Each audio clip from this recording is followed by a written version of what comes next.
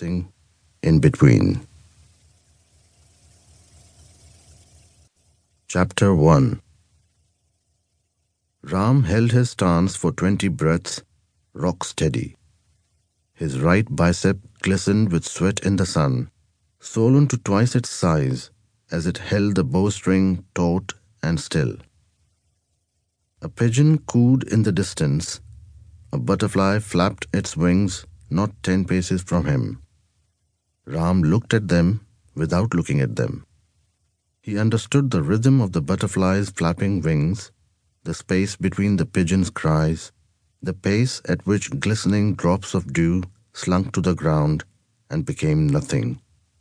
He measured his heartbeat with them, felt the coos, the flaps, and the dewfall synchronize with his heartbeat.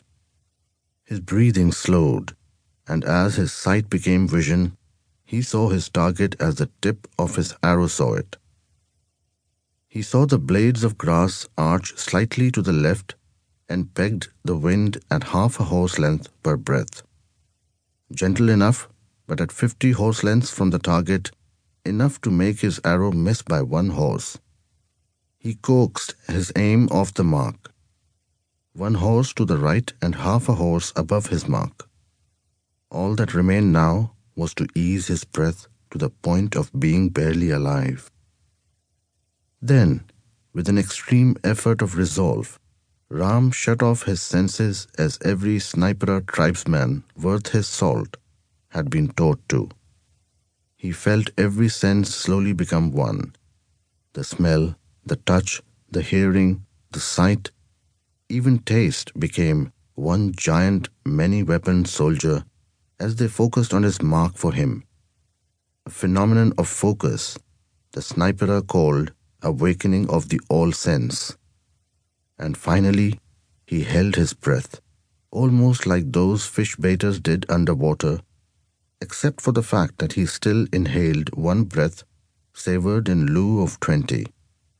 He saw the dew now fall 10 times in a single breath, the wings flap 5 times as much, the coos punctuated by a gap that was 1/10 as big as the original, and with his all sense, he saw the wind and felt the gentle curves in the path that he was to take through his arrow.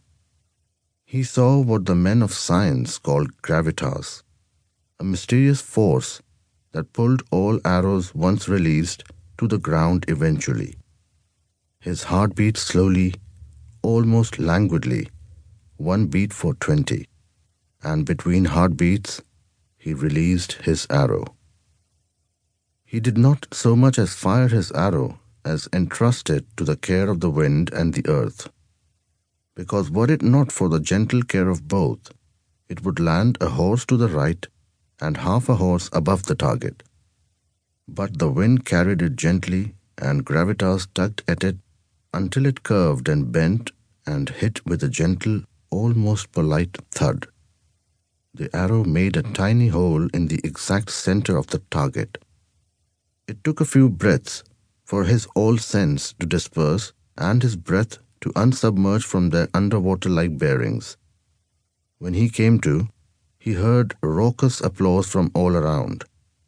His senses returned to their full and normal use, and he turned to see his king, Vikramaditya, giving him a standing ovation.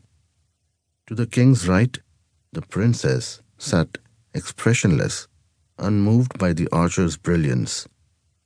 The 5 other kings from all the other kingdoms of Hind applauded politely while choosing to stay seated. Ram raised his bow to his king and bowed slightly. He smiled gently, perhaps amused by the princess's indifference, and stood still, waiting for the court jester to announce him off the range. Instead, Vikramaditya raised his hands to the crowd in a gesture that asked for the applause to cede. And then, in a majestic booming voice that kings somehow come to acquire, he addressed his audience.